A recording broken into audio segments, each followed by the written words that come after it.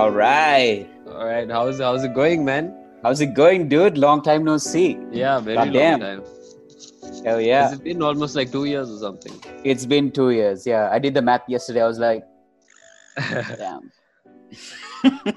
Man, fucking 2 years, man. How have you been? Yeah. How is COVID treating you? Fantastic. I'm always happy to hear COVID-related news. You know, With like wake the up in the second morning, wave go and through shit. the second wave is in full effect now. Like, Jesus Christ. It's crazy. Did you hear the health minister's statement? No, I didn't. So apparently, the second wave is critical, but it's under control. I saw that. Yeah, it's like there was another comment. Someone put a comment that said, "Hey, gee, I can't remember. It was very clever. Something about I can't remember. But yeah, I read that. Oh, Jesus Pretty Christ. hilarious.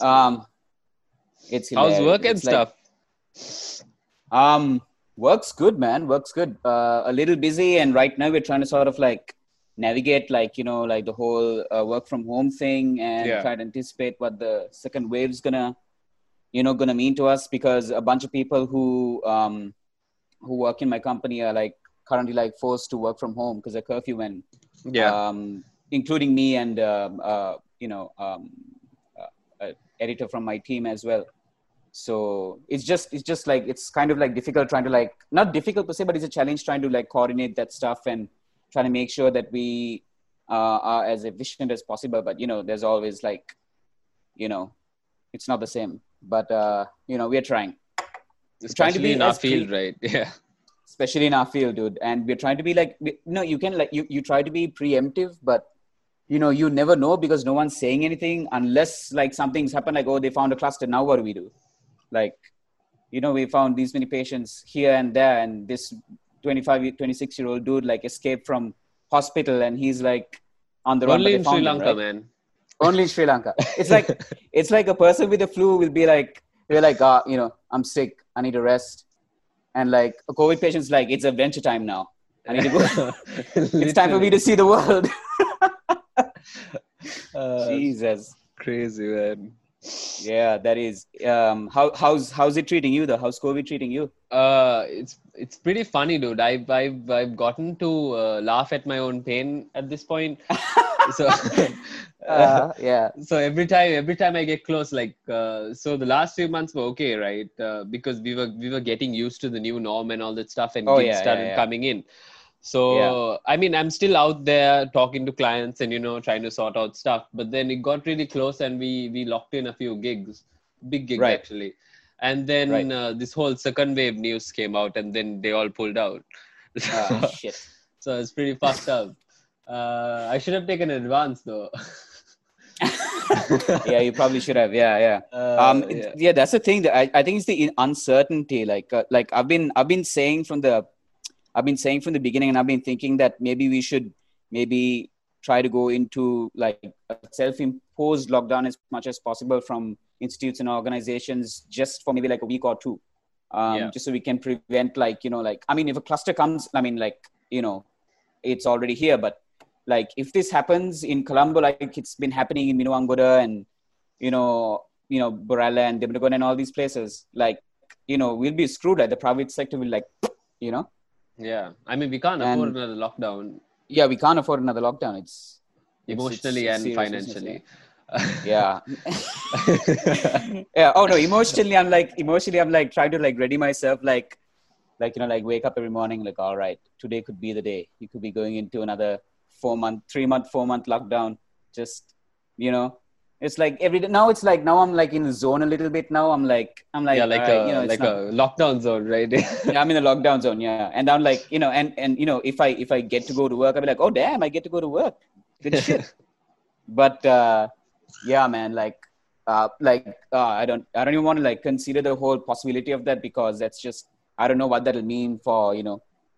I mean, this quarter is already like, you know what I mean? It's just a handful, like at the moment. Like it's insane. Like every time I think about it, like even today, like I had to like go up to the road, and there are people like without masks and shit, like really still taking it very, very lightly because it's not in their area yet. Yeah. like so irresponsible, but like, you know, and the funniest story, right? So they found there's a suspected patient like right behind my lane, the lane behind my lane, right? So they've taken him into quarantine and stuff. So there's a Kade uncle right down the lane. So my dad had gone to the Kade for some reason, and like small talk and whatnot. So so my dad was like, you guys have to be careful and all that stuff. So you know what this Kade guy's reply was? He was like, no, we don't worry about all that. It's not going to affect us.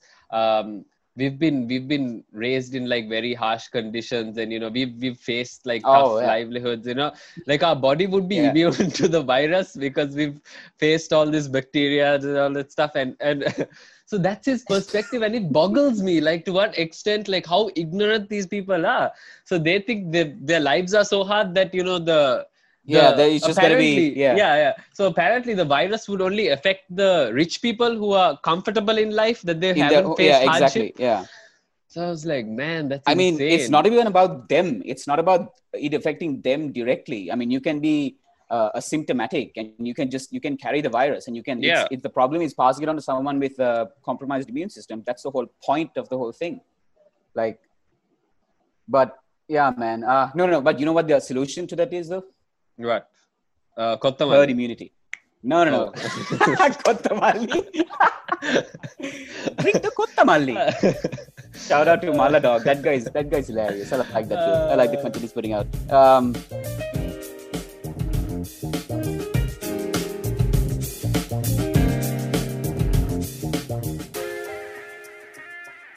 It is what it is.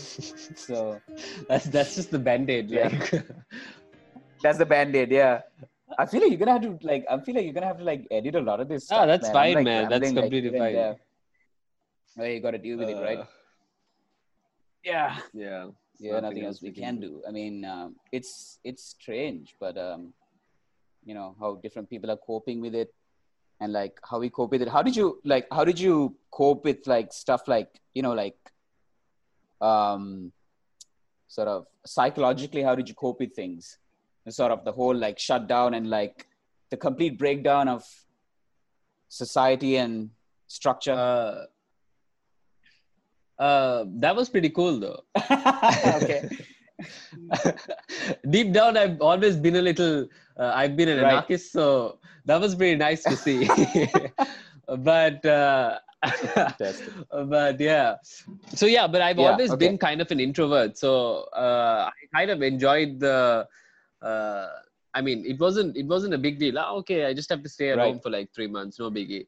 That was cool. But then there was a revelation. Eventually, I figured out, maybe I'm not such an introvert. Maybe I misjudged myself. It's like making people like rethink who they are. Like like a 25-year-old, like they knew themselves for 25 years, and then like 2 months in, like shit, I don't know myself anymore.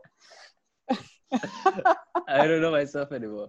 That's actually so I think I'm an extrovert, like who assumes he's an introvert. So are you like an extroverted introvert or like an introverted extrovert? Extroverted introvert. Okay, I still can't decide on. I think it comes with like moods and stuff like that. So, but in general, I'm an introvert. So, yeah. I mean, I enjoyed it to an extent, but mostly it was just me like itching to like get out of like, like being stuck in a house and, sort of like that whole thing of like, being stuck in the same place and just, the days going by. Yeah, that was just, but I think that was because, like most of us weren't ready for that kind of lifestyle. I mean, I think it's mainly because we didn't anticipate it. But now that we are, I think, we've been through it once before, right? So we're like, all right, it's going to be hell the sequel, but at least I'll see it through. Now it's just easy to get used to. I'm like, okay, this again, cool. It is what it is. You see that meme? That meme of going to a therapist who be like $90 an hour, but telling yourself it is what it is costs $0. That's my life. Yeah, Oh, that's my life, it is man. what it is. It happens. What you gotta do about it? But yeah, literally for every situation. Really, it is. Man, like I woke up late today. I was supposed to wake up at like Yeah, 9. I was like, oh fuck, let's record this at 9 or 10 or something. And I was like, 10. I was like, yeah, no, let's do 10. And then I was watching something. I was like, I was watching the trial of the Chicago 7. Okay. Oh, is it good? Netflix. Oh man, it's good. It is good. That's a good film. It's a good court drama. And like usually like court dramas, like, oh my god, another court drama. It's gonna be, this drawn out thing, you know, and this. But it's really good, man. The ensemble cast is really good, and I mean, it's Sacha Baron Cohen, Joseph Gordon-Levitt, and who else was there? What's his name? Yahya Abdul-Mateen. Yeah, the guy from from Black Mirror, and I mean, it's a solid cast, man. So it's based on the what's it based on? So the whole 60s Democratic Convention, the riots during the 60s Democratic Convention. Yeah, it was based around that. So it's a true story of these guys. But and Eddie Redmayne's in it. So. Oh, really? Oh, yeah. I mean, you don't think like Sacha Baron Cohen and Eddie Redmayne would like gel together in a scene, but like, goddamn, they're like, it works. And like, unexpected. I'm excited to see the sequel to Borat, though. Oh yeah, me too. But I haven't seen the original Borat yet. So no way. I have to watch that. I have not. So I'm like the cultural guy who's ignorant about certain things. Not ignorant, but like I haven't seen the movie. Everything I know is like from like video clips. Actively and, like, avoid, not ignorant. Yeah. Not even like because I watched everything else. I watched Bruno. I've seen The Dictator. I've seen Brothers Grimsby and. The Ali G show and the Ali G movie. I've seen everything else except for Borat. I need to watch that. I haven't watched the Brothers Grimsby though. Oh, it's gross.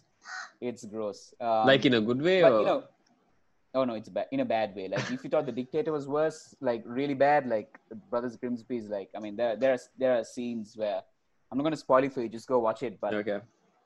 I mean, it's not memorable. It's not You'll watch it and you'll laugh and you'll cringe and you'll like go but it's not gonna like leave a good impression on you. I don't think it's not as good as his other work. But yeah, like but the Trial of the Chicago 7, that's his, I think, his first dramatic role. He was in some other Netflix film, right? I haven't watched a lot of his stuff, man. Yeah, he was in some other film, I think. He's kind of typecasted for these kind of quirky, weird roles. So, I mean, that's his whole forte. That's how he built his entire career on. So yeah. So it's hard to see him do anything else. I mean, even though he's a talented actor, it's hard to see him do something else. Yeah, but have you seen Hugo from 2011? Hugo? No, I haven't. I think Spielberg produced it or something. What? I can't remember who directed it. Hugo. Can't remember who directed it. What was it about? Let me check. So the film was about. It was about this. The director. God damn it! What's his name? Hold up. I'm a little behind on this. Yeah, Georges Méliès, the French director.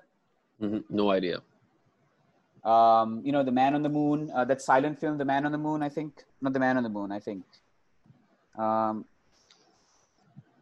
A Trip to the Moon, sorry. A Trip to the Moon by Georges Méliès. So it's this iconic silent film. You know that image of the rocket, like, crashing into the moon's eye? Ah, okay. Yeah. Yeah. Oh, so shit. It's this man's face. So it's from that film. So it's about this director and this orphan boy who lives in a train station. And Sacha Baron Cohen plays like a handicapped station master or something like that. And that's I think his like first dramatic role or something like that. And he was really good in that. So I was like, okay, this guy's got range. Yeah, he does. It's just that I haven't seen him do anything else. That's the... Yeah. I think he's reluctant also to play other roles. Yeah, he's very picky in that way. No, like when he backed out of the Freddie Mercury biopic as well. Like I feel like that could have done. I mean, he would have. But yeah, I mean, I get why he dropped out of it, but it would have been really great for him. I guess he wanted a completely different take on Freddie, which I mean, yeah. I mean, even the film, it's not my favorite biopic wise. In the last episode, I told Akila that I thought Straight Outta Compton was better than Bohemian Rhapsody. I watched it, and then I was watching. I was like, yeah, I agree. But I feel like Straight Outta Compton is way better than. I think it's more true. Yeah. To the actual story of the man. I mean, it's the Bohemian Rhapsody is more of like a sugar-coated legacy kind of movie. Yeah. Very toned down. And it's a lot. It's fictional, man. There's a lot of scenes that never really happened. So. Yeah, and I mean, I sort of get it in a filmmaking perspective. I see that they needed to cram all these significant life events into one, 2-hour, runtime, whatever it was. Yeah. But the fact of them. The fact of Freddie discovering that he had AIDS before Live Aid and everything, it kind of I think it takes away from. I get why they did it, but if you know Freddie's story, if you know his story, then you know that some of those things are blatantly been shuffled around for sake of drama. Yeah. But that's why I like Straight Outta Compton better. I really love that movie. I feel like MC Ren and DJ Ayler were not done justice. Yeah, properly. That's true. Yeah. Yeah, they were just side characters. They barely had any screen time. Yeah, exactly. And MC Ren's actor didn't even resemble him in any way. Who was the guy who played MC Ren? Was he the guy who played Killer Croc in Suicide Squad? I don't know. Is it? I don't think so. I think he played Killer Croc in Suicide Squad. Oh, it might have. I don't remember much from Suicide Squad. That's a whole other thing. with DC movies, superhero fatigue. But yeah, man. Honestly, I mean, I was arguing about it a few years back, maybe like 2 years ago. I was like, oh no, right. People should really stop complaining about superhero fatigue. But now I've gotten into it. I can't. Every other movie is a superhero movie, and I'm sick of it. Right. And it's not even like a character study. It's always like a superhero ensemble. It's a Batman movie with Catwoman and Penguin and Joker and are you pointing at Matt Reeves' Batman? Are you trying to make a statement here? Yeah. I mean, yeah. The second I saw Catwoman, I'm like, because every time you introduce a new character, you're gonna have to dedicate screen time to develop those characters. Yeah, most definitely. And ultimately compromise on how much you're gonna flesh out your main one or two characters, right? I mean, that's something. See, that's exactly why the Joker film worked out. I think that's the first superhero movie that I really enjoyed since maybe The Dark Knight. I didn't enjoy The Dark Knight. Oh, for real? I mean, Christopher Nolan is great and stuff. The first time I watched it, I was like, I don't like this movie. It was too realistic for me. Do you get what I mean? As in? In the sense, I get that Christopher Nolan wanted to bring the superhero genre. What would it be if it took place in the real world? Right? Yeah. He's a great filmmaker and stuff. Christian Bale is amazing. But then I didn't get that movie. I thought it was something was off. Something was off about it. It felt like watching Now You See Me for some reason. Oh, okay. I don't know. Was Now You See Me also Nolan? No, it wasn't. No, right? I feel it had some kind of resemblance to it. I don't know, man. I loved it. I the thought second movie was good. Dark Knight. Yeah, Dark Knight. Yeah. Okay. Dark Knight. Okay, I'm talking about Batman Begins. Okay. No, I'm talking about the Dark Knight. Yeah, Batman Dark Knight Begins was Dark. Yeah, the Dark Knight was good. But Batman Begins was. I don't know. It's not memorable. I mean, obviously, I think mostly the whole trilogy has been overshadowed by the fact that Heath Ledger did such an amazing performance, and then he died before the movie even came out. So I think that's Heath Ledger is the umbrella, and then everything else is The third movie was horrible, though. I didn't like the third movie. It was horrible. I didn't like it. Yeah, I didn't. It was good. it was cinematically good film, but I don't think it was a good follow-up to, like, The Dark Knight. I feel like they tried to go too far off of, like, to try to distance themselves from, like, the whole Joker thing. Yeah. That, I mean, maybe if they built up Bane, like maybe in the second movie, in a small way, maybe, because like somebody like comes out of nowhere and he's like, oh, and yeah, the voice exactly. is horrible. Oh, what? It's me, Tom Hardy. That was so bad. But yeah, man. Yeah. Because even in, like, Batman Begins, you can, like, they built up the Joker, right? Like, they had the, the tease at the end, right before the credits roll. Yeah. With the, that builds up excitement, and it sort of, like, shows, like, a sequence of, like, events. But yeah, this was just, like, out of the blue, out of nowhere. But I heard Tom Hardy is going to play the next Bond, but I don't know how that will turn out. Yeah, to be honest, I don't know. Henry Cavill as James Bond, okay. I mean, I'm up for that. Yeah, Henry Cavill, I get it. Yeah, but even then, I still think he's too buff for James Bond. I feel like James Bond needs to be this slender, sleek kind of guy. Yeah, slender, chiseled, like, like. I mean, my James Bonds are like Sean Connery and, like, Pierce Brosnan, Like, yeah, Pierce Brosnan was the James Bond man. When I was growing up, he was the definition of a man. That was my definition of being like a man, gentleman kind of person. That's Pierce Brosnan. He was so charming. Oh yeah, he was charming as hell. He was like, yeah. I mean, yeah. After that, Daniel Craig, I'm still not. I mean, like, I enjoy the films, but I'm not that much of a fan of Daniel Craig. It's gritty and it's modern. Sure, but makes sense. Yeah. But I feel like the whole the famous the argument of Idris Elba playing James Bond. I feel like he is like he's a contender for that that debonair and charm that the previous people brought, like the previous actors brought to the franchise. Yeah. But the whole black and white thing is just like another. I don't really care. I don't care, but I mean, I wouldn't mind. I mean, I don't really mind a black actor playing James Bond. What I do mind is a woman playing James Bond. Yeah. That's what I was trying to get at. Like no. So the argument of, like, whether skin color matters is almost the same as whether gender matters. Like but I agree with you in the fact that James Bond should never be a woman, because it's a male character. It's been written as a male. And it's been that way for so many years. Just because PC culture has like developed and come so far now, like doesn't mean that you need to like service that in every way that you can, and like ham fist all these characters. I mean, if you look at the track record for for example, look at Ghostbusters, right? What a piece of shit. I mean, what a piece of shit. Like, the Ghostbusters 2016 was a piece of shit movie, man. Yeah, that was such a bad excuse for a movie, man. Like, they shouldn't have done it. I mean, even Chris Hemsworth couldn't save that movie. It was that bad. Yeah, exactly. And so the thing was, like, I mean, they followed the same formula, but they don't get it that it's not just this, it doesn't work like that. Like, like the original Ghostbusters are like, Dan Aykroyd and Bill Murray, from SNL, and these guys had like that whole chemistry that they built in before that, when they brought it to the whole movie. Yeah. And it's the same with Kristen Wiig and, Leslie Jones and Kate McKinnon, who are also from SNL. Oh, I didn't realize that. Work like that. Yeah. I mean, they were all from SNL. So I didn't realize that. They tried to rip off the old formula. Oh, shit. Yeah.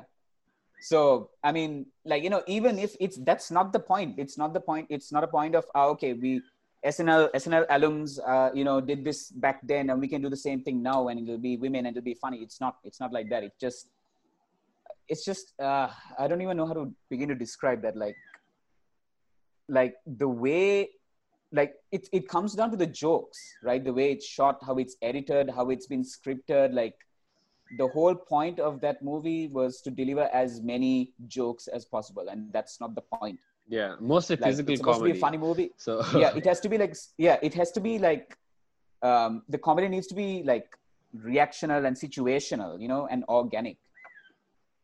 Like, like that famous line of like Bill Murray going like, "Yes, it's true. This man has no dick." Like, like that was like iconic, stuff like that. Like, man, like like it's very organic. Like, that's something like I think like the reboot culture these days, like they're trying hard to find, but they're not finding. But I think the new Ghostbusters is going to do great. Oh yeah, Afterlife. I'm so pumped for that. Yeah. I am so pumped for that. It's going to be really good. I mean, that's fine. You have a female lead in the new Ghostbusters, in Afterlife as well. Yeah. There's still a female lead. There's like, I think the young woman is like the granddaughter of, what's his name? What's Harold Ramis's character's name? I don't remember, dude. He's the guy who died, right? Yeah, he's the guy who died. Harold Ramis. Yeah, Ramis. Yeah, Harold Ramis. He died. So his granddaughter, essentially.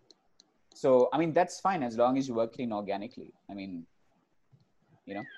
but yeah, that's the problem with Hollywood culture, man. Yeah. Yeah, the whole reboot and the whole PC thing, man. Don't the PC works if it comes in organically. If it's not, just don't bother. Like, you're going to get rejected by it. I mean, they can't really complain, man. Like, they can't ask for like a Bond girl because they already have franchises like Charlie's Angels and stuff, which they did ruin recently. Which they did also ruined it. Yeah. But then they can't really say, okay, I mean, women have always been, there was Kill Bill, and you can't say that. Kill Bill. Yeah. So it's I mean, look at the Alien franchise. Yeah. Look at Terminator. Like, they're like strong female characters. Like, it's not that it doesn't exist in cinema. It's just that you want to do it for the sake of doing it. And that's not the answer. Yeah. And then that's when studios get on board. They're like, okay, yes, we need to make a movie. Okay, this is what the demographic wants. Let's make stupid movies with female leads. And then they just this is important for marketing. We need to do this.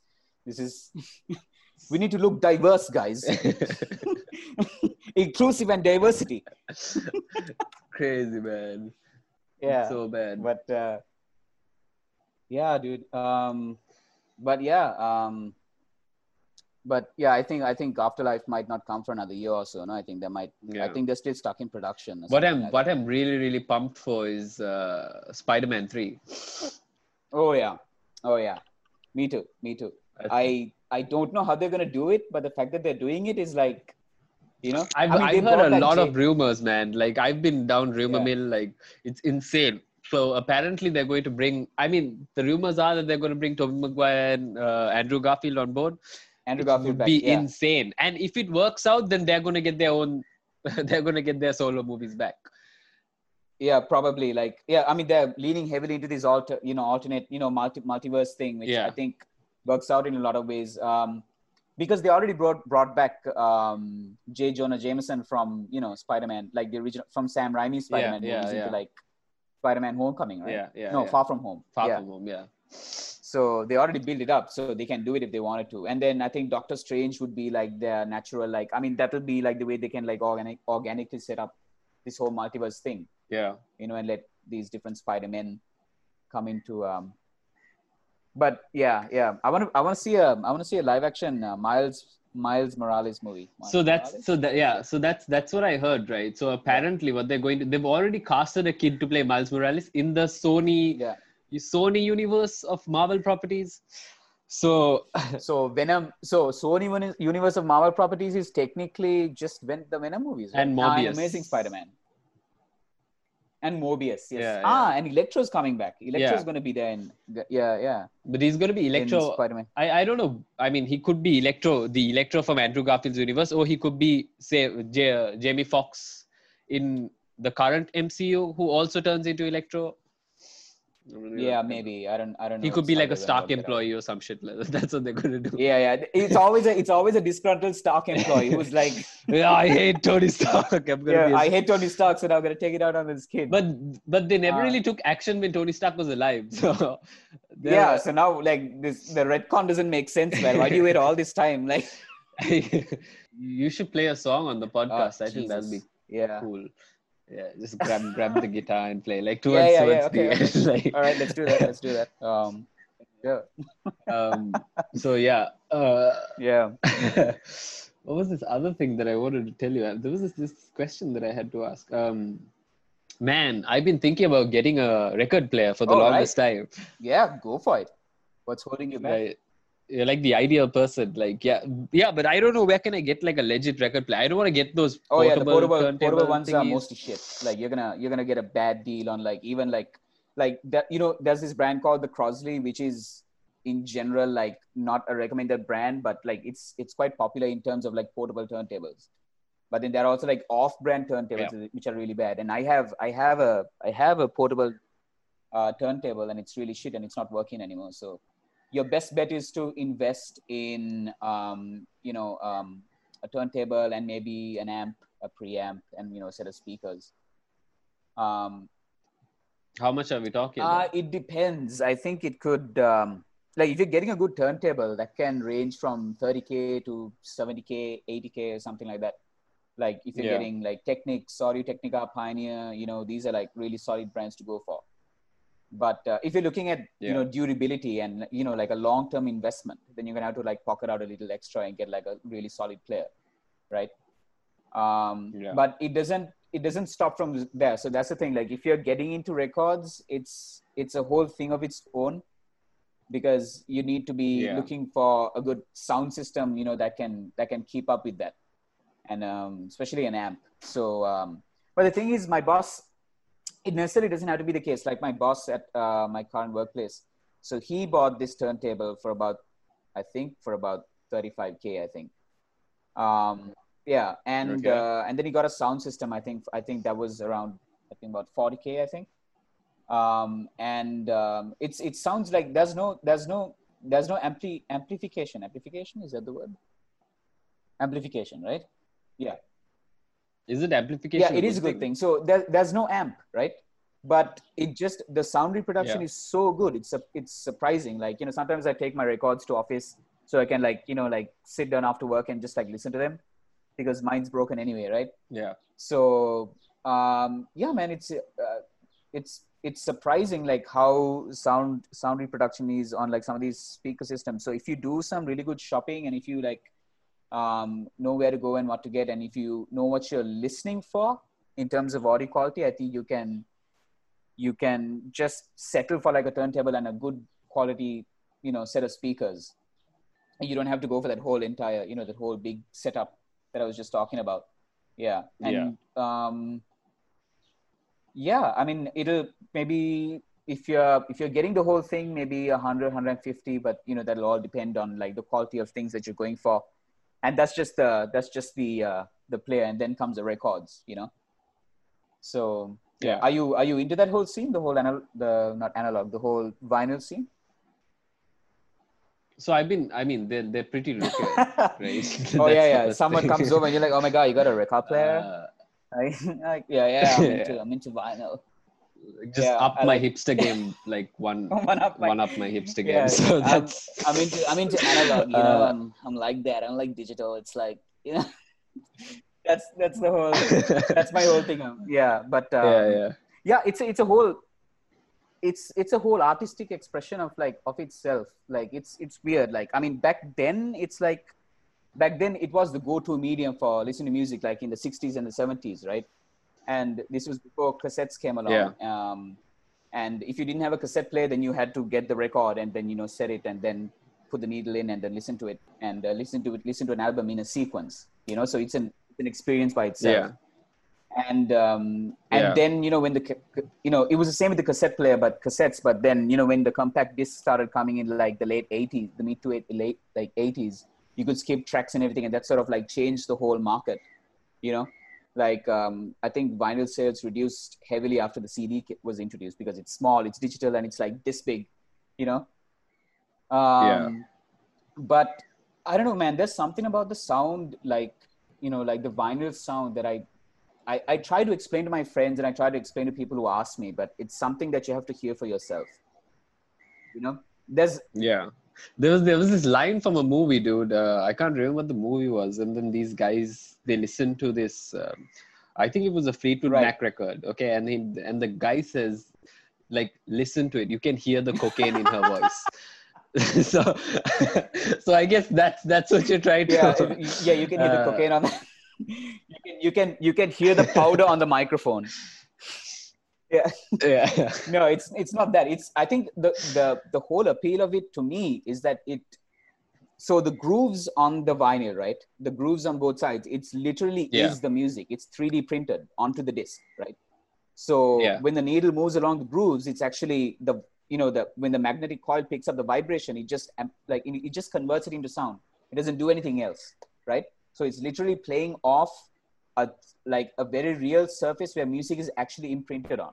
And that's like the coolest, physically, that's the coolest aspect of vinyl for me, I think.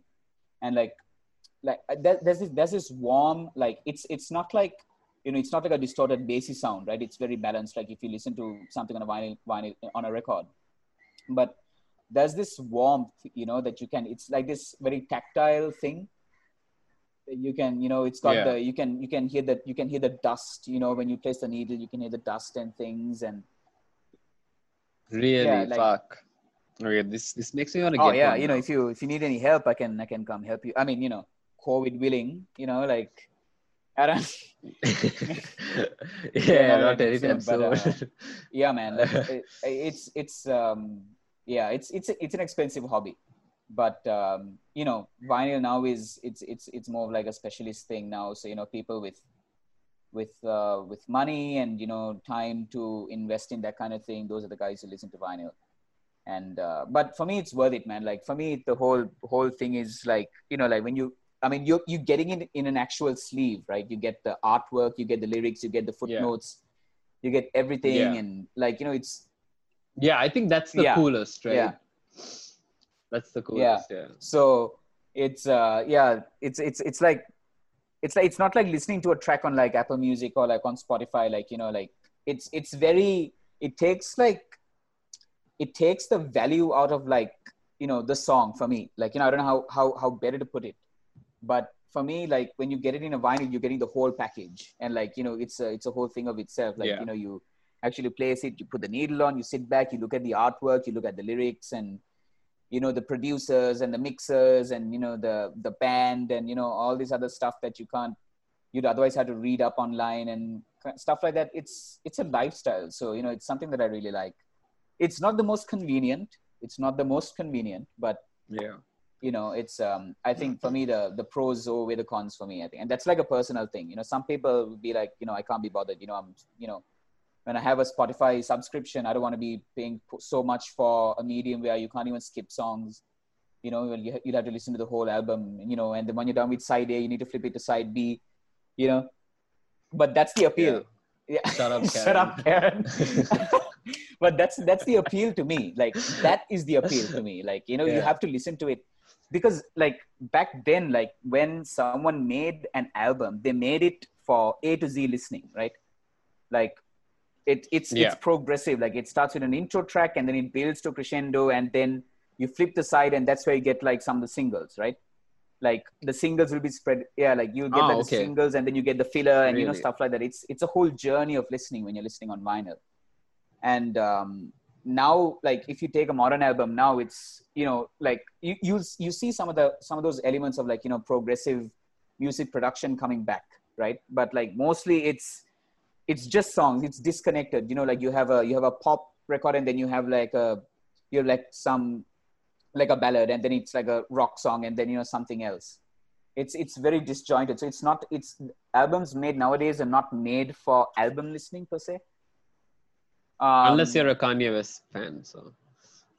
Unless you're a Kanye West fan. Yeah. I was just thinking. I was watching. Yeah, dude. Oh, yeah. I want to get to that because, like so that's the whole thing. That's the whole appeal of that. But like I said, like artists nowadays, like in the last, I think 5 or 6 years, in my observation, I feel like have are like trying to like musically are trying to like in mainstream music are like trying to bring back like they're making albums for vinyl now. They're making albums for album listening now.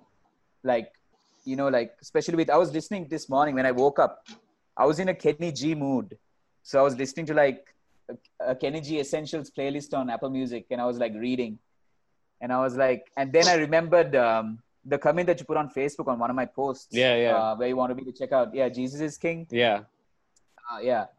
And I checked it out, man. And it's like, like the new Kanye, like not the new Kanye, but like the 2010s Kanye is not my favorite Kanye, to be honest. Which one? Like Graduation and College Dropout. College Dropout, Late Registration and Graduation, and 808s and Heartbreak. I loved 808s and Heartbreak. I felt like that was like a revolutionary, like from Graduation and stuff. That was like a stepping stone. That was a complete departure. Like he had this whole like, with like the first 3 albums, he had this whole chipmunk soul kind of thing. Where he like chopped up samples and did all these different things and like created a sound for himself. Yeah. But then with 808s and Heartbreak, it's stripped down. It's very synth laid and rich that way. And, it's not so much as rapping, it's melodic, and like he's trying to sing. Kudos on, for him to trying to sing. Yeah, I think he takes like pieces of inspiration from different eras. And, he does. And especially with his samples, man. Yeah, I think one of his biggest inspirations, I think, that I read up for 808s and Heartbreak was like Phil Collins, like, Really? Yeah, Phil Collins. I mean, the whole thing of like keeping it simplistic. Like if you take like In the Air Tonight, for example, it's a very, very, very simplistic, mix, right? Yeah. So I think that's what I tried to bring in. And, coming back to like Kenny G, like, you know the whole story of like how Kenny G like got to collaborate with Kanye, right? No. So it's, so I think it was Valentine's Day. Like, so what Kanye did was he invited Kenny G to perform sax for Kim Kardashian on Valentine's Day. Oh, okay. Yeah. I heard, I've heard a part of this. Yeah, go on. Yeah. And then he came in, I think, so like he like laid down this hall with rose petals and stuff, and like Kenny G standing in the middle and playing the sax, like completely like killing it. And apparently the Kenny G, the acoustic sounded so good that it sounded like he was in a, like it sounded like he got this whole church vibe kind of thing. Like this, this acoustically, like rich kind of sound. Yeah. And that's when like they kind of like hit it off. And apparently Kenny G was like, he was kind of apprehensive about meeting Kanye because he didn't know what version of Kanye he was going to meet. Yeah, that makes sense. That makes complete sense. But Kanye was pretty like, he was pretty positive and energetic and stuff, and really warm towards Kenny G, and they sort of like bonded, I think. And then they went over to his studio, and then he started playing some tracks from the new album that he was doing. That's where Kanye sort of picked up on this one song, I think, what's it called? The gospel song, right? I forget the name of it. Gospel song. Something in the gospel or something. Yeah. Stretch by hands. Was it that? No. Hold on. My short term memory is really, really poor, man. I think that's evolutionary, dude. I've been thinking about that for a while now. That's another topic on its own. Right. Yeah, we'll get to that. Yeah, use this gospel. Use this gospel. So he performed this part, and he was like, I feel like a sax, like I feel like a sax part would really go really well with this. Yeah. And he did like a small thing, and then they kind of like, I think they kind of found like a working chemistry there, and then the rest was history. I think Kenny G took it back to his studio and then finished it up, and that's what we have. And I still think Use This Gospel has very little Kenny G. I mean, Kenny G only shows up in like the last few seconds. But the live version, he performs the intro in the live version. Have you seen that? No, I haven't. Oh man, watch it on YouTube. It's amazing. Like he leads off with that, like you have like you have like the choir, and then they start like like singing the melody, and then Kenny G starts with the sax, and then it builds up to that, and then Kanye comes in, and it's amazing. I love it.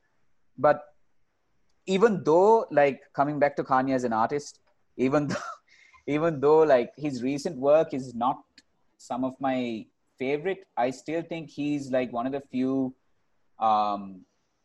legitimate musicians that understand progressive music making. His production is like off the hook, dude. Like no one can match. His production is amazing.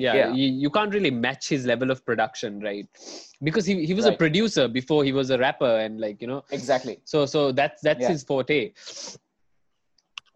Yeah, for sure. That's his forte for sure.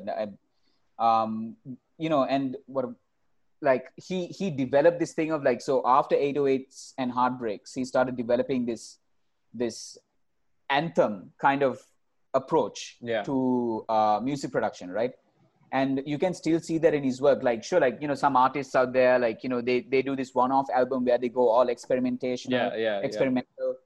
And, but Kanye is like consistently like doing that. And when you hear it in his music, you know what he's going for. Exactly. And he's achieved it. Stuff like if you hear Mercy or like Power, Black Skinhead. Right.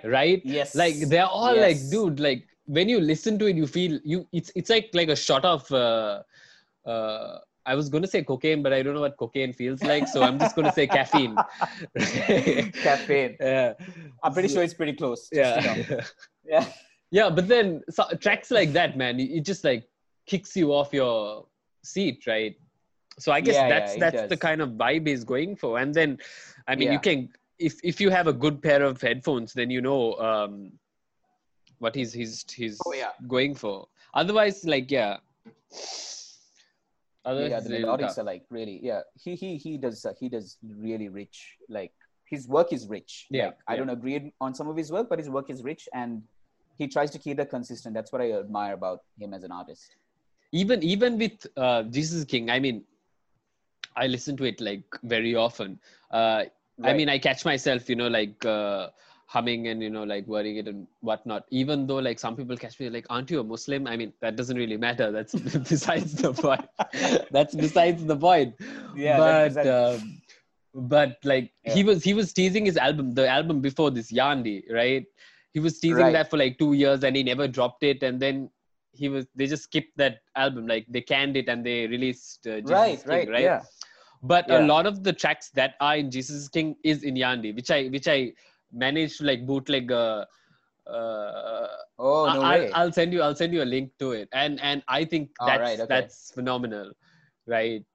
Right. Yeah. I so think like, I mean, most of the tracks. So is it? Yeah, it's somewhat the same tracks, but then it's like an explicit version without the whole Jesus aspect in it. Right. Okay. So it's kind of like Jesus King meets Jesus. That's kind of the, not like a little like Saint Pablo, but it's kind of like it's hard to like tell like what it sounds like. It's like a mix of Life of Pablo and Jesus, and then with Jesus King. So. Right. Okay. I'll send you the link. I don't think it's online. Yeah. Like they took it down like a while back. So I'll just like email you the copy there. So it got leaked. It's probably not the second time that. Probably not the first time that so I think even College Dropout was leaked, like his first album, The College Dropout. Like, was it leaked? In full? And I think it was leaked in full, and then he had to sort of like go back and then like really rework the mix on all of those songs. Because obviously, if you, I mean, you can get how frustrating that shit must be, right? As an artist. Yeah. That's but crazy, that's crazy. But yeah.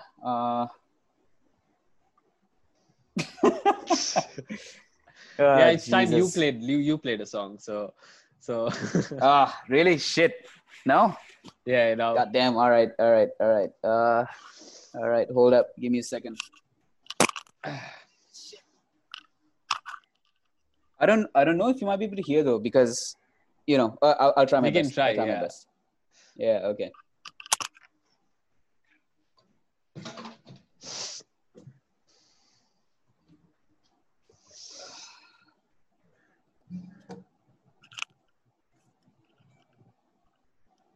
gonna have to bring this around the back of the guitar. Hold on. All right. No, if this shit doesn't work out, like you can edit this shit out, right? Sure. Yeah. All right. Well, use it as promotional material for the podcast. Yo, does my name show up in the? Does my name show up in the thing? It says Amavi, but then that's probably not your name. But No. That's my middle name. That's I never knew, dude. Gender. Yeah, no, it's Rajat Amavi Maligaspe. Like, it's like gender neutral. Gender neutral, yeah. It's my way of contributing to diversity. Can you hear that? Yeah, I can. Whoa, I got a private show. This is amazing. Yeah, private show. Fuck yeah. It's not going to go on the podcast. Rajit's OnlyFans. I feel like I should maybe consider that, getting an OnlyFans. Yeah, just for music. Yeah. Just for music. They'll be highly disappointed that it's a chubby brown dude who's like, yeah. You could do those photo shoots with just guitars, like your guitar and nothing else. Yeah, just the guitar covering my crotch, just like that. The whole Burt Reynolds thing. Yeah. Yeah. All right. So this is an Elton John song, and I haven't played this in a long while. So if I make any mistakes, just let it slide. You know what I mean? Yeah. Fucking amateur hour in here, man. Can you hear the guitar? Yeah, I can. Okay. I'm easily impressed, so don't worry. Oh, really? Okay. All right.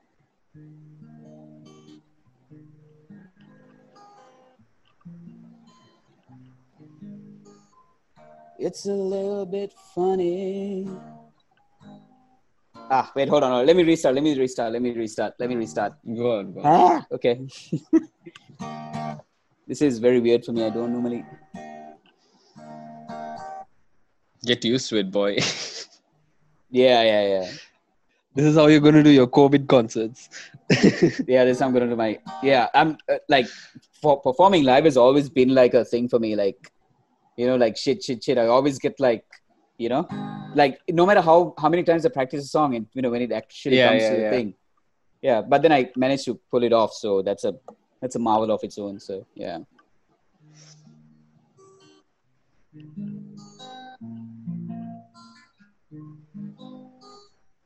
It's a little bit funny, this feeling inside. I'm not one of those who can easily hide. I don't have much money, but boy, if I did, I'd buy a big house where we both could live. If I was a sculptor, but then again, no, or a man who makes potions in a traveling show. Oh, I know it's not much, but it's the best I can do. My gift is my song, and this one's for you. And you can tell everybody this is your song. It may be quite simple, but now that it's done, I hope you don't mind that I put down in words how wonderful life is. Well, you're in the world. I sat on the roof and kicked off the moss. Well, a few of the verses, they've got me quite cross, but the sun's been quite kind. While I wrote this song, it's for people like you that keep it turned on. So excuse me for getting, but these things I do, you see, I've forgotten if they're green or they're blue. Anyway, the thing is what I really mean. Yours are the sweetest eyes I've ever seen. And you can tell everybody this is your song. It may be quite simple, but now that it's done, I hope you don't mind that I put down in words How wonderful life is, well, you're in the world. I hope you don't mind, I hope you don't mind that I put down into words how wonderful life is, well, you're in the world.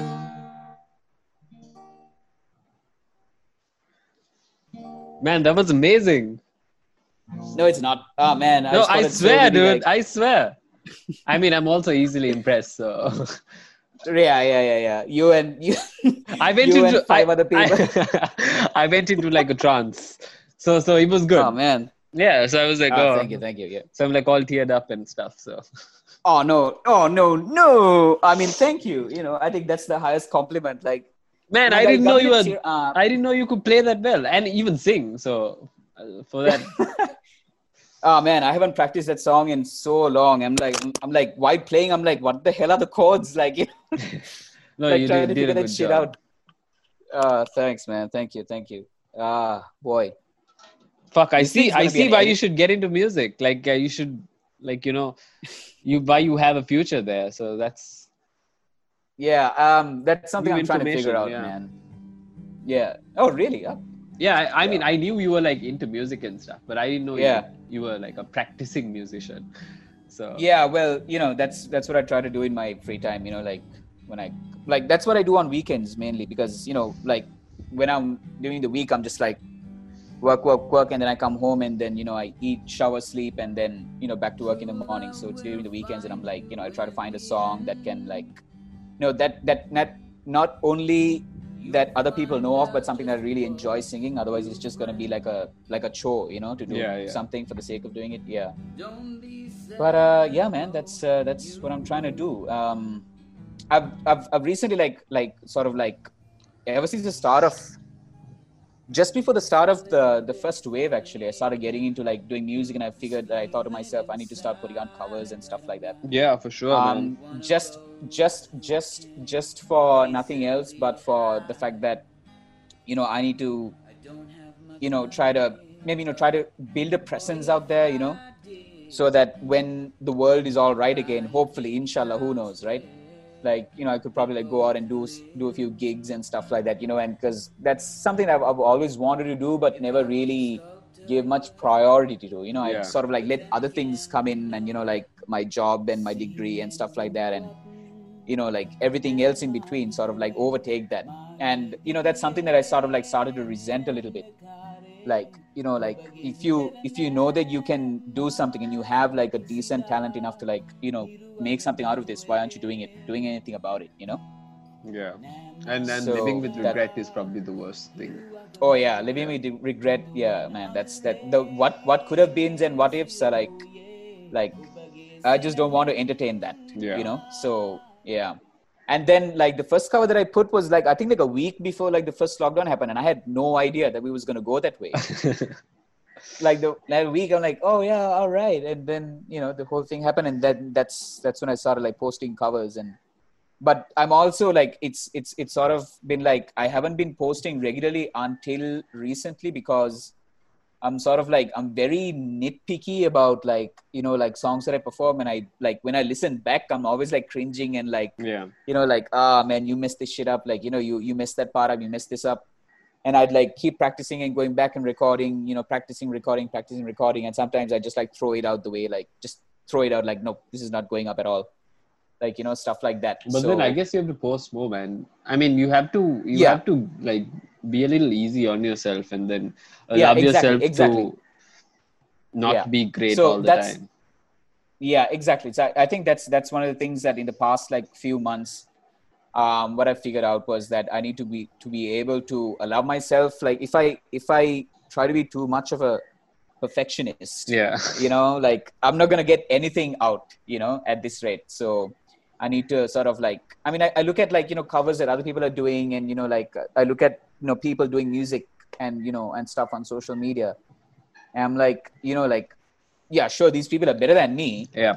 But, you know, like they've started somewhere too, right? So that was sort of my whole thing. So, So I sort of like started going easy on myself on like, kind of, my playing ability and singing ability and stuff like that. And so far I've gotten like really like great responses on like, some of the stuff that I've done. So I'm really grateful for those people, for giving me that kind of honest feedback. And that's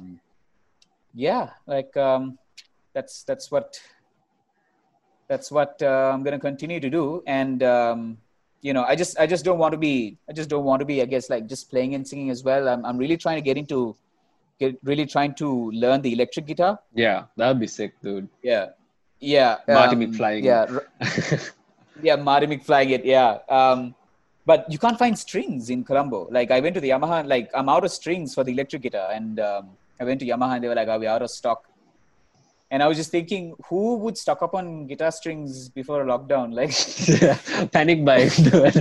Panic buying guitar strings, and like, I went and like the shelves were empty. Like when I went in, like guys were walking out with crates of like music equipment. Yeah. Might as well practice. Might as well practice. I'm gonna buy a drum set. I'm gonna come and practice. And when I get out of this lockdown, I'm gonna be Phil Collins. Yeah. So yeah, man. But I couldn't find strings and shit like that. So yeah, because that's the only thing that's holding me back right now. But that's something I really want to get into. But yeah, man. Are you musically inclined?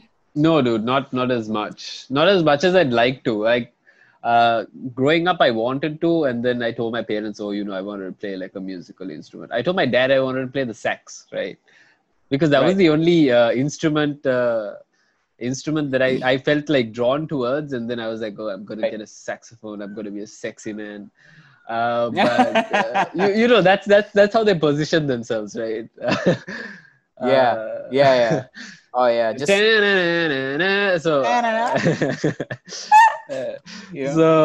yeah. So when I told my dad that, he told me, people who play saxophones, they die. Something like that. It was like they die. Their lungs. He told me something. I was very young. I don't remember his exact words, but he said, their lungs become weak or something like that.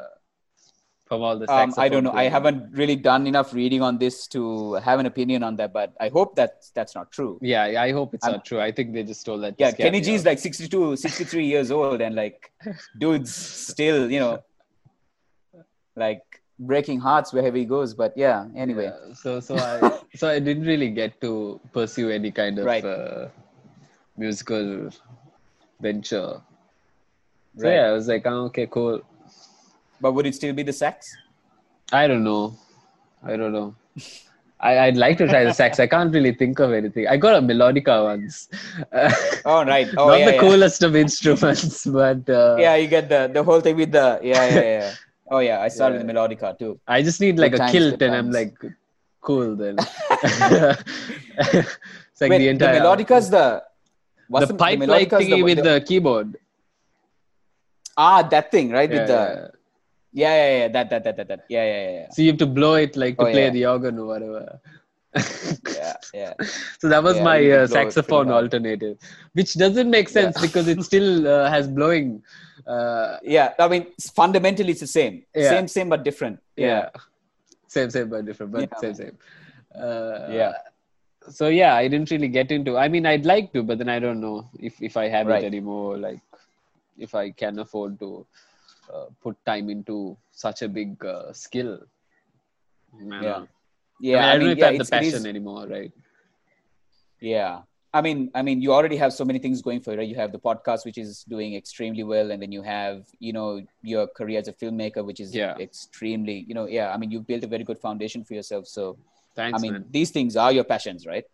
So and then there's this one little thing that I'm working on. It's like a little tech startup that is to be launched in January. Yeah. So my long-lived dream of getting into technology is like a technological startup is to flourish, hopefully, because that's what I initially wanted when I was like a kid, right? That's why I got into I got a degree in software engineering, but then I was sidetracked majorly into like filmmaking.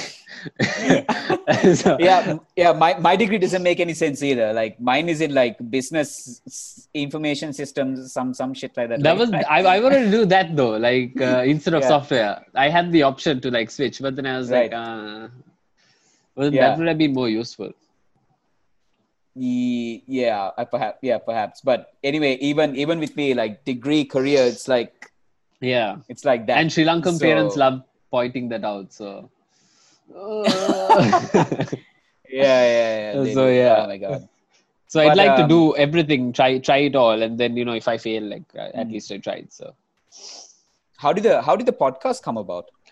I've been wanting to do a podcast for quite a while, right? Like ever since I left Raw, like during that time, right? So I wanted to do a podcast, but then it was so hectic then to find a life outside work. But see, after I quit, I wanted to, but then I was very conscious on how, it'll sound like, what I'll look like and all that stuff, which I was like even like a month back, but I was like, oh, fuck it, man.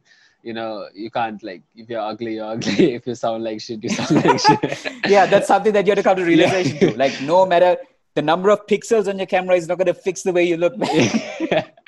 So which is why I'm comfortable in front of a webcam. It's not going to amplify it.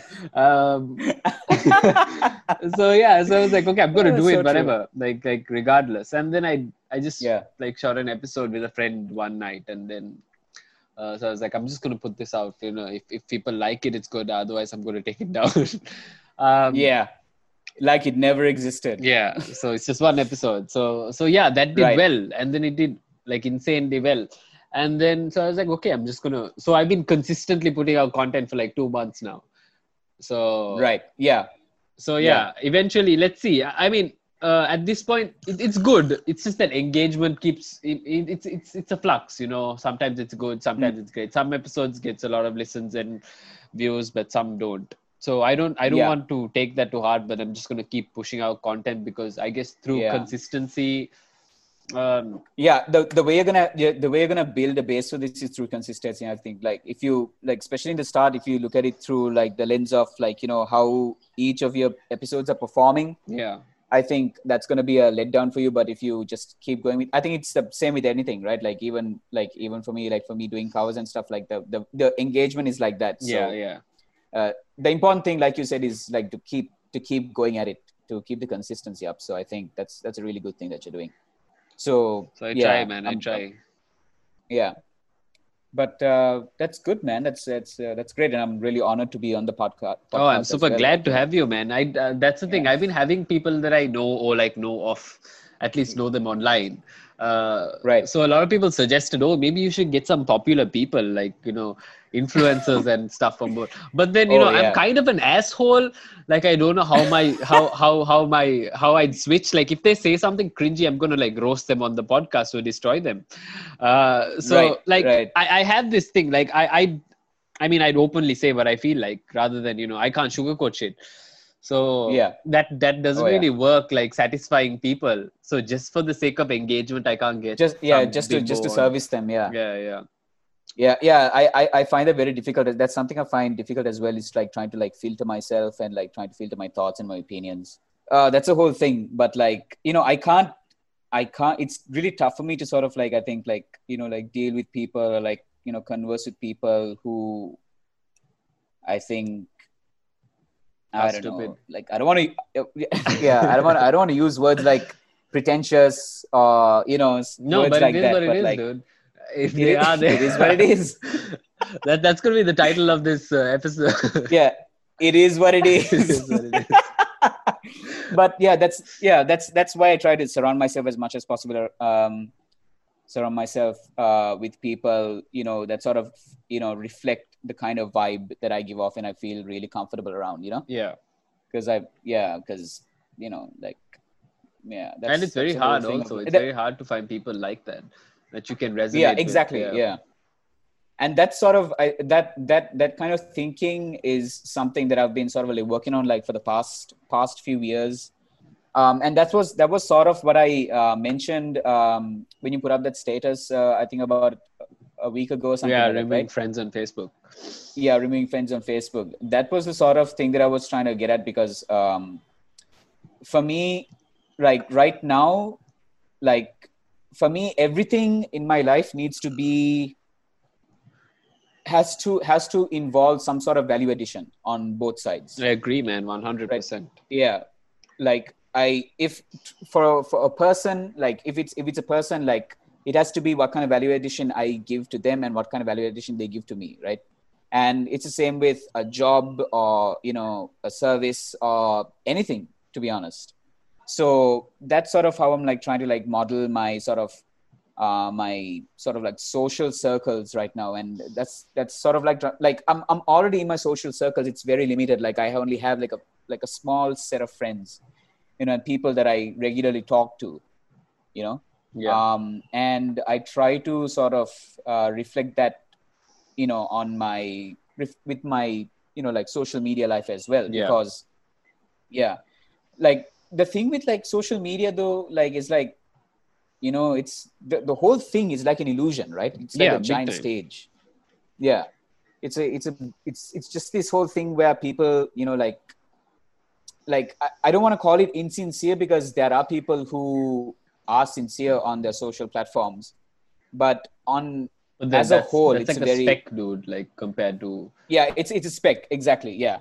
But it's this whole thing of like, they only present the best versions of themselves on social media, right? Yeah. Like it's always the best of like who a person can be and nothing else. Like everything else is like IRL. Yeah.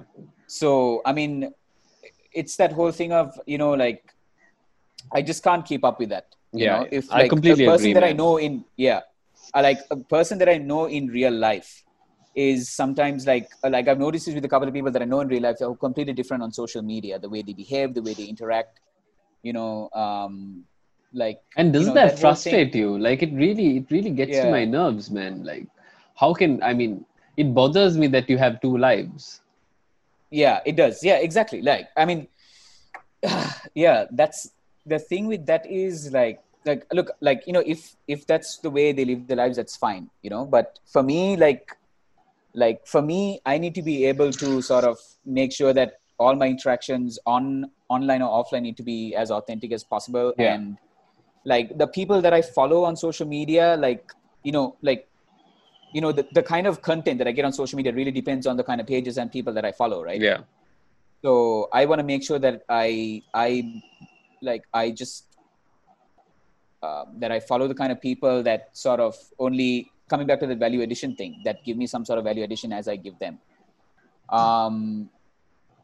That's so it's not like an overnight thing too. It's a process, right? Like you sort of like, for you to filter through them, like it takes a while, right? Yeah.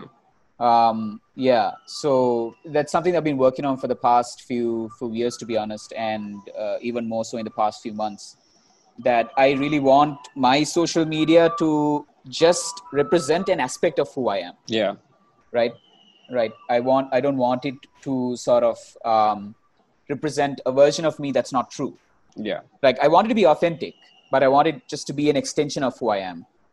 So that's another thing as well. What do you think of like this whole thing, like the whole the way people present themselves on Instagram, like on any sort of social media, and that whole thing? So initially it was very hard for me, because I had a private account. I had a private account for the longest time with only friends and whatnot.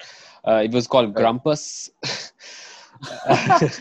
Right. I remember this. I remember pretty this. Obvious. Yeah. Grumpus. And then, so that was pretty nice. It was like very, like a closely knit group of people that I'd like to see their content in there. Like it was very mutual. Right. But, so after I ventured out into like working, like, because I had to create like I had to create a public account to present myself as this, as the brand, right? So Zishan Akram Jabir is a brand, so that clients or like, you have to, it's something that it took me a very long time to get used to, because obviously in like an introverted person, like, but then if you have to go out there and get work and, like make something for yourself, it doesn't matter if you're a musician or a filmmaker or an artist, you have to put yourself out there, and you have to have a name as a brand. So it's easy to just create like, blue cupboard film company or some shit like that and like hide behind a brand. But at the end of the day, it's you as a person, which took me a while to get used to, and then build something for myself. And then even that, it doesn't really work because people expect public figures to be these extraordinary creatures that don't really make mistakes, that have extraordinary lives and all that stuff, like they're always skydiving from like a fucking plane with a camera, or like always, and that's their life. That's their life. Like they don't have off days, right?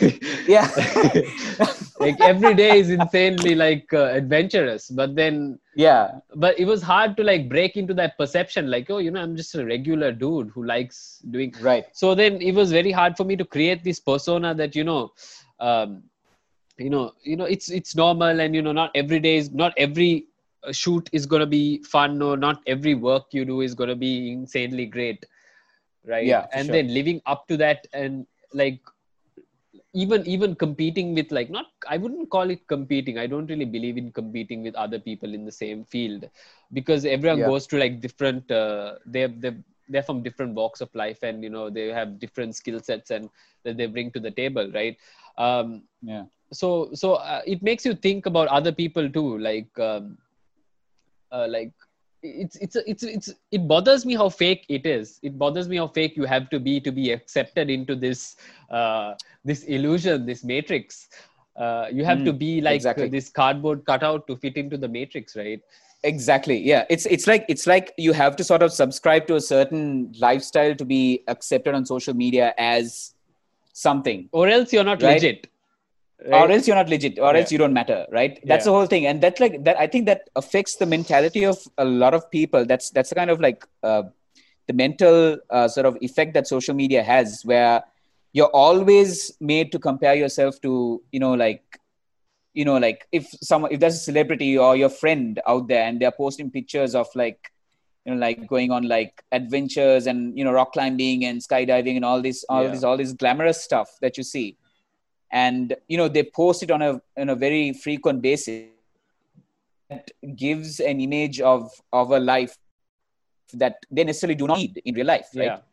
But you'll always end up like, if you're sort of susceptible to that kind of thinking, you'll always sort of start comparing yourself to them, and sort of you'll always start to feel less than and feel like you're not doing enough with your life, or you're not posting enough, or you're not posting the right things.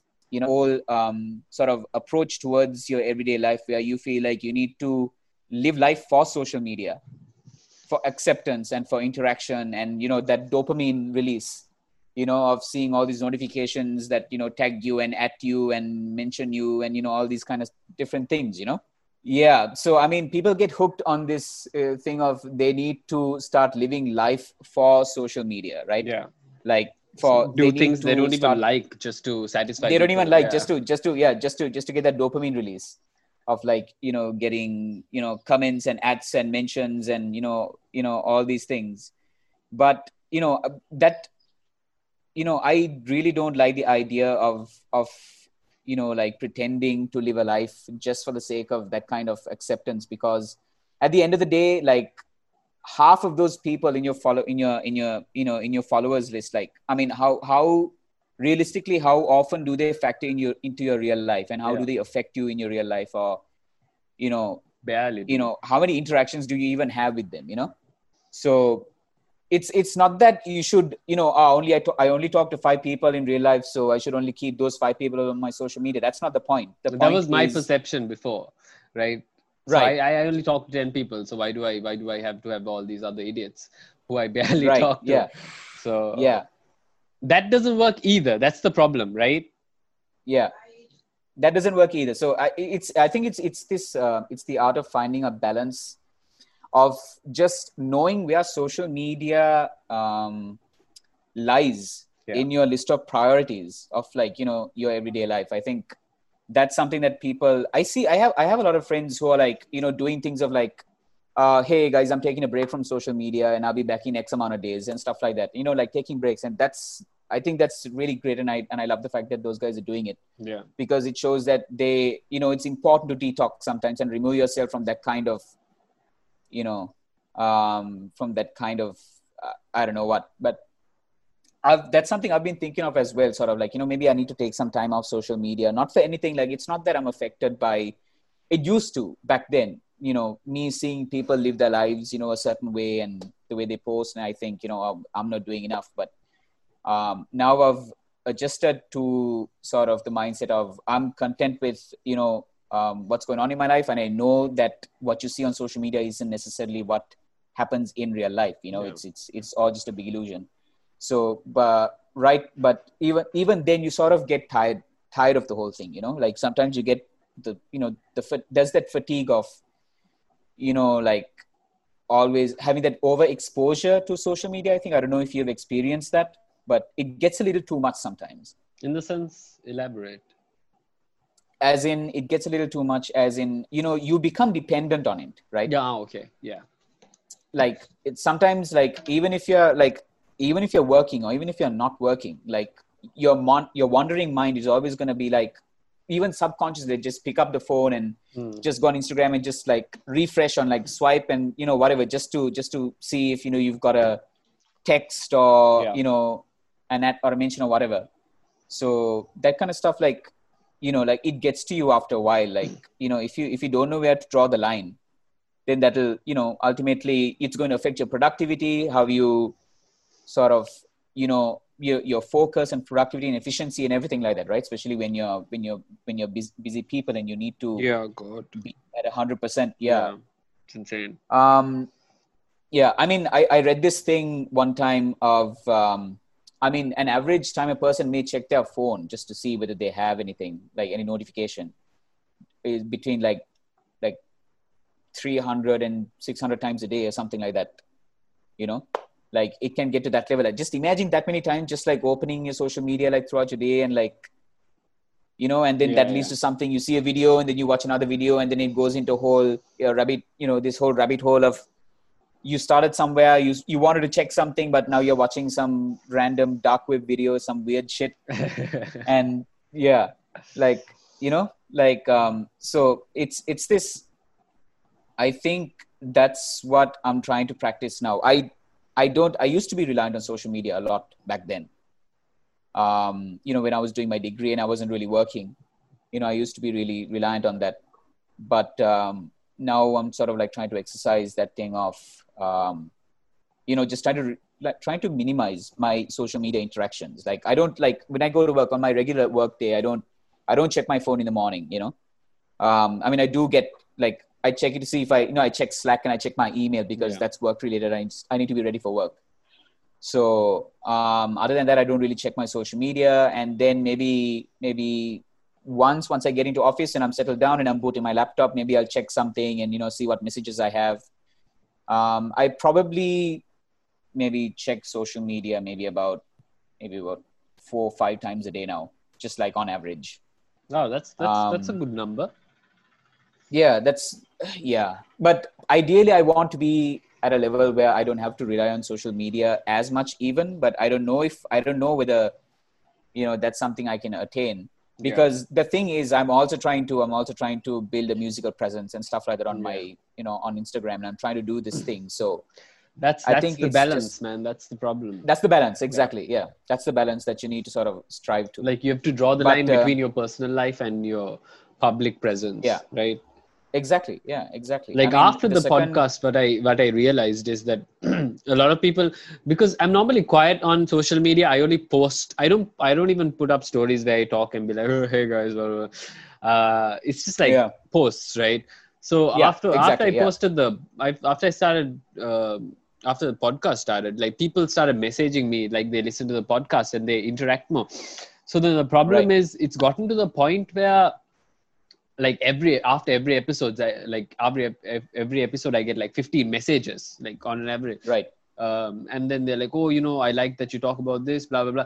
But then it's gotten to the point where I think I have like a social responsibility to be this kind of person. Like, I feel like if I, like, I don't know if people perceive me one way, like in like one dimensionally. So if I if I talk about something that really contradicts my statement earlier, that will just break the image that they have of me, and then that like fucks up with people. Like, it screws them up. I mean, I don't really have to worry about it, but then it's kind of a social responsibility that, you know, if people are tuning in, you have to be mindful about what you say, and, you know, that's also like a kind of a problem now. Not kind of, I mean, everything comes with like a price tag, so everything comes with a price. That's the thing. That's like, you know, like for me on my social media, it's generally just news, memes, and like pets and music. That's it. And then I have like what I'm like, even then I'm still trying to like unfollow pages and, you know, like people that I don't really have any sort of relationship with or any sort of friendship with, you know. It's not personal. Like I think I mentioned this in your comment as well. Like, it's not personal if like for me to like, you know, remove it. It's just me like trying to detox and like trying to streamline and sort of adapt a minimalistic approach to my social media usage, you know, where I see less clutter and more meaningful content in a way that doesn't, you know, like, you know, that doesn't mess with my mind or doesn't bring me down or something like that, you know? Makes sense. So, I mean, I mean, if people unfollow me for the same reason, I totally get it, because, you know, like, because I used to add people on, like, back when social media was just like coming up and like Facebook was like becoming really huge. Like, you know, I was adding people that I didn't even meet in real life. Like, like that was like a phase, right? Because I guess that was Facebook was built upon that. Like how many friends you can build. Like that was the flex. Like, how many friends do you have? I have like 1,500 friends. I have like 3,000 friends. But like, like, you know, like little by little, you sort of like, what's the point? You know, what's the point of this? You know? Because I mean, we've grown. Like, it's like 10 years since the rise of social media, and then now people are a little mindful on the effects, like its adverse effects. But I'm still surprised. I'm still surprised that, like, you know, like there is a percentage of people out there who still are very, very reliant on social media. Not even for work, like not even like as like influencers or like, you know, people who market themselves on social media, but like, are we influencers? Are you an influencer? I'm an influencer. I am if you are. I'm totally an influencer, dude. I'm like, I mean, why else am I on the podcast? Right? Makes complete sense. It's just like, oh God, no, I'm not an influencer. I'm. You will be once your singing clip is out. Oh Jesus, please don't put that. Oh God. God, I cringe. I don't even know how I sounded. That's why I removed that's why I removed the headphone halfway through, because I couldn't hear myself singing. I didn't know if I was like singing like a couple of bum notes, or like if I was hitting the vibrato, or like. But anyway. No, I guess no. The thing you were talking about earlier. I guess that stems from insecurity, man. Like, because they seek validation, right? Yeah, exactly. Yeah, the whole need for validation. That thing is like, a bummer. If you don't do anything about it, it's a real problem. And, you know, like that's what I'm like. I guess that's what my takeaway would be for people, is to not to sort of do what I am doing to sort of like achieve, you know, like digital minimalist, like my approach to a minimalistic digital,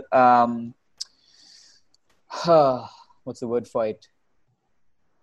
Like a minimalistic digital, I'm having a brain fart moment right now. Like an approach? Digital approach to social media. I'm not preaching like, you know, like this is what you should do. It works for you, so that's fine. It works for me. But you know, like I think ultimately it's about finding that balance of like, but always keeping in mind that, you know, your life on social media is nothing compared to the life you lead in real life. And, you know, like, I mean, your real life is always going to take priority over your social media. So you should never come to a position where you let your real life be affected by things that you want to achieve on social media. Does that make sense? Yeah. At the end of the day, the conflict is internal, right? It doesn't matter how many posts or like stories you put out just to like feed your insecurity. If your conflict is internal, then you need to take internal medicine. Internal medicine. Pop a couple of pills. Social media pills, but it's a powerful tool, dude. Like, it's a powerful tool. Businesses are built on Instagram like every tool. It should be used.